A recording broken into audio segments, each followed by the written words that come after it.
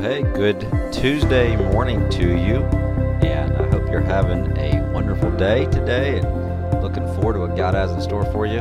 Just curious to know if you have your cup of hot beverage with you, and I'm curious to know how many of you are coffee drinkers and how many of you are tea drinkers. As you know, I am not a coffee drinker, I'm a tea drinker. I prefer black tea, in fact, I was thinking about it last night. I was kind of struggling with a little bit of a headache, and I realized I had drank 3 cups of tea. I think I had a little bit of an overdose on caffeine, a little bit high on the caffeine dose. But I was curious to know, because I know a lot of you are coffee drinkers, I was curious to know which has more caffeine, a cup of coffee or a cup of my Earl Grey. I like Earl Grey, and I also like Constant Comment tea. Which one has more? And I was interested to find that, so if I steep my Earl Grey tea for 3 minutes, it has about 59 milligrams of caffeine in it, in an average cup. But a cup of coffee, an average cup of coffee, has 95 milligrams of caffeine in it. So if you got your cup of coffee there with you this morning, you got a pretty good pick-me-up, and you should be ready to go. And by the way, as a coffee drinker, you should know that if you are drinking a light roast coffee, you're actually getting a higher dose of caffeine. The longer you roast it, the darker the roast, the more the caffeine is roasted out. So a lot of people think that backwards. They think, oh, give me the strong stuff, give me a dark roast. It's actually backwards. But anyways, enough of all that. Just hopefully you're got your little pick-me-up and having a good morning.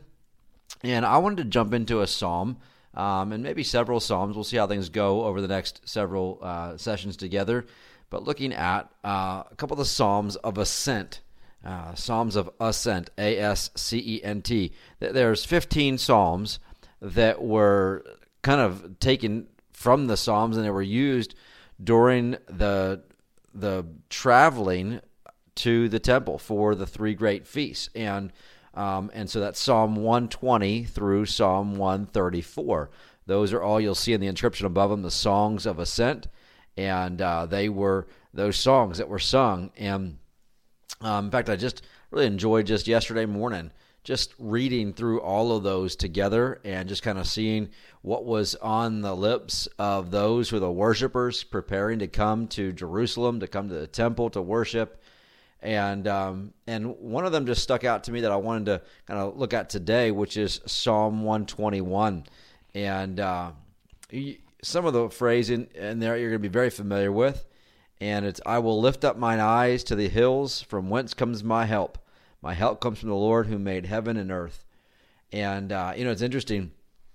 I was thinking about this past fall during the hunting season. I was backing behind my house in the property I've got behind my house on Public Fish and Game Commission ground, and I had to stand up. And I went out one morning real early, and it was dark, and I was just waiting. The sun was starting just to creep up, and there was kind of like a haze, kind of like a fog that was that across the valley there.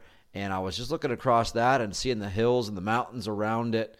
And just thinking about just kind of the beauty of the scene of it all that God had created. And I was working. I like to memorize psalms when I'm up in the tree stand and things like that. And I was memorizing Psalm 121. I will lift up my eyes to the hills, from whence comes my help. My help comes to the Lord who made heaven and earth. And just thinking about that, my help doesn't come from the hills. My help comes from the one who made the hills. And there's going to be an aspect to look up.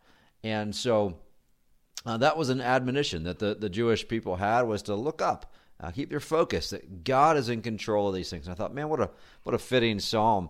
In fact, if you've ever been to in Israel or been to a Jewish home, you'll note that on the side of the door is a little probably about 4 or 5 inch long thing that has a scroll inside of it. It's called a mezuzah. It has a little scroll inside. It's on the side of every of the doorposts on every home, and or even a hotel room and those things in Israel. And it has a portion of part of Deuteronomy 6 and part of Deuteronomy 11 in it.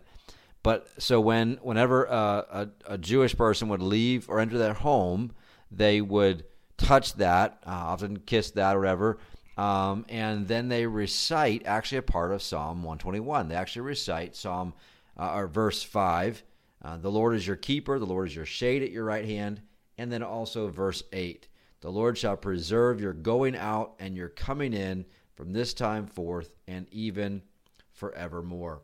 And just a reminder that God will keep you no matter what. And just thinking about that, sometimes we tend to forget God's control of the situation.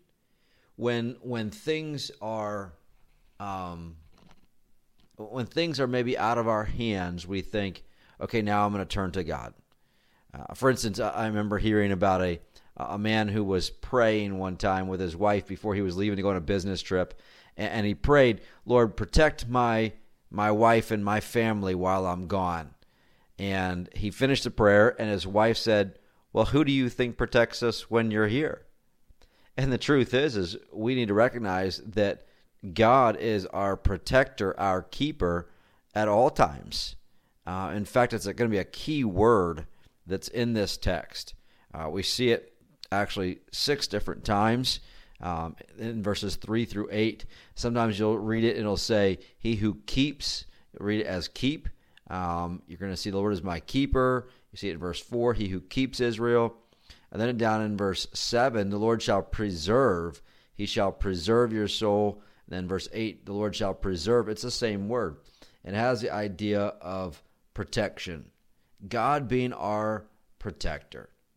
And so we're going to look up.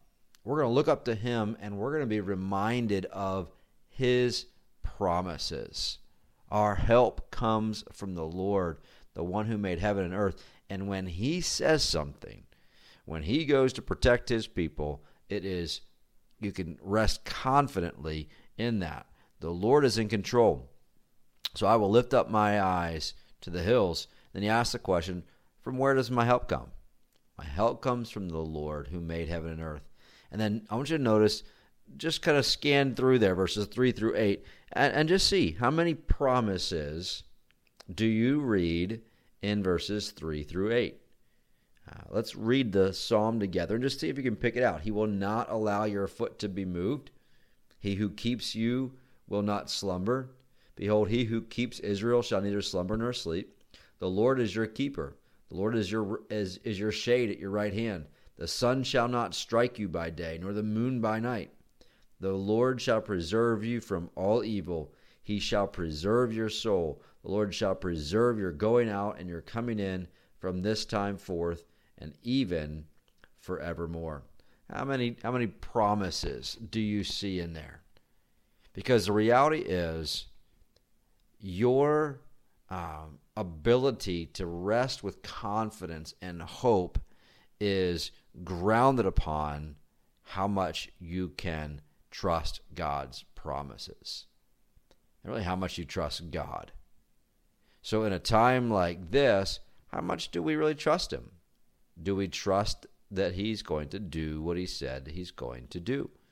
Well, he says, I'm not going to allow your foot to be moved. I'm not going to allow you to slip. I'm not going to allow you to become desolate. If you're my child, I'll take care of you, is the emphasis there. He who keeps you will not slumber. Behold, he who keeps Israel shall neither slumber nor sleep. When I think of that, the picture that comes to my mind is that of kind of a family that is maybe traveling and in olden times when they would travel by wagon and those things, and they would have a fire, at night, and then they would gather on the fire and they'd sleep, and you'd have someone they would take shifts to keep the fire going and to keep watch. And it was always a dangerous thing if someone fell asleep during that watch time. And I think the emphasis here is that God is not ever going to fall asleep on his job, not going to fall asleep on the task where he's going to keep protection and watch eye over you. And that's good for us to keep in mind. The Westminster Catechism, Confession of Faith, gives us a beautiful description of God's providence, of how he interacts in our lives, that God is involved in every aspect of his creation. It says, God, the great creator of all things, doth uphold, direct, dispose, and govern all creatures, actions, and things, from the greatest even the least, by the most wise and holy providence, according to his infallible foreknowledge and the free and immutable counsel of his own will, to the praise of the glory of his wisdom, power, justice, goodness, and mercy. What that's saying is he's in control. He is not ever going to let you slip, because he's not going to slumber. The Lord is providentially working all these things out. He who made heaven and earth, he who spoke them into existence, has everything under control. I just find that so encouraging to think about, that as I look around me and I see the hills. One of the beautiful things of this Nittany Valley, Happy Valley, is that you get to see the hills that kind of span on both sides. I remember going up in a little puddle jumper plane. It was a single prop. I think it was a single prop plane, going up over these hills and just seeing how the valleys are lined with these mountain ranges, and you used to see those, and you're reminded of just God's control in that the strength isn't in the hills. The strength is the one who made those. And you can see, actually, by the way, when you look at that, you can see it looks like if you've ever taken like a bunch of sand or dirt and then kind of shook it up with a bunch of water in a bottle and then let the water run out of it, and how it'll develop a kind of ridges, and you can see how the high parts it runs off. You can tell that there is a result of a flood that took place here. That's a side issue, but it does remind us that God is in control of all that.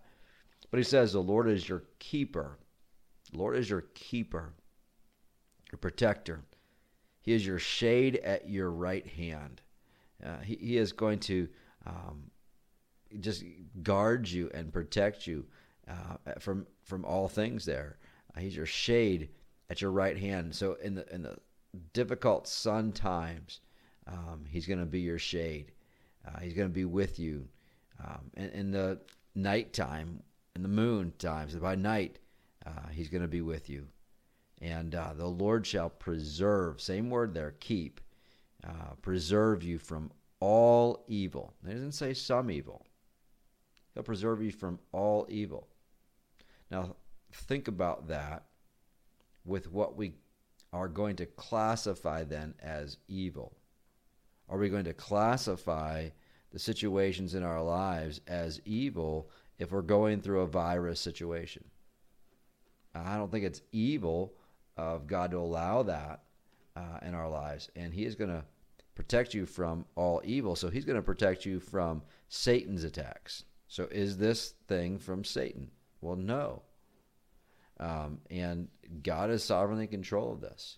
It's a result of man's fallenness, that we have diseases and sickness because of sin. But God's going to protect you from all evil. You know, what that tells me is Satan will not have the last word. Satan doesn't win the day. We rest in the promises of God being in control. And so keep that in mind today as you look up. And then notice the last verse. So the Lord shall preserve your going out and your coming in from this time forth and even forevermore. As you go out today, now think about that. As the Jewish person would go out and they would touch that mezuzah, being reminded of, the Lord our God is one, Deuteronomy 6 there, and then they would quote to themselves this verse 8, that the Lord shall preserve your going out and your coming in from this time forth and even forevermore. Now think about this. As you go out today and you walk out of your home and you walk out the front door, you likely don't have a mezuzah there. I don't know that I've seen anybody that I've visited in our church that has a mezuzah on their front door, but you likely don't have that. But I want you to think of this psalm today. I want you to think that the Lord will preserve your going out and your coming in. He's gonna take you out today. You're gonna do your work. You're gonna do the things that you need to do today, and He's gonna keep you and protect you, and today, and even forevermore. And so, you don't have to walk out in fear. We walk out in confidence based upon the promises of God and who He is and what He's got. He has control of, and so. Go out today with that perspective in mind that we will take comfort in who He is and take comfort in His control. So, the Maker of heaven and earth watches over every aspect of your life. He protects you from all harm, and that ought to give you confidence today as you go out. And it's a good psalm, by the way, to memorize. I found this really a great encouragement. I will lift up mine eyes to the hills, and just to think about it, as I looked around, and even throughout all of the hunting, I was at different places. I was out in Spring Mills on those hills. I was behind my house on hills here, and just to see all the different beauty of the creation, and to know that my strength, my help, is the one who made that, the one who crafted the beauty of the creation that I saw all around me. And so as you drive out, if you walk out your house today, think of that as you touch the doorpost. As you drive out and you look around and you see those hills, remember, the Lord is your keeper. So look up. Let's be looking up today. Hey, let's pray together, and then we'll get into our day. Father, thank you so much for being our keeper. Thank you for being the one who, that you are the one who made the hills, and our hope is not in the hills, but it's in you who made them. But God, I just pray that you'd give us confidence in that you're gonna guide, you're gonna preserve our going out and our coming in. You're gonna lead us today. Help us to find just great hope and comfort in that as we trust you in everything we do. In your name we pray. Amen. Well, hey, enjoy your day, and finish that cup of coffee, and then jump with the day. We'll talk to you later.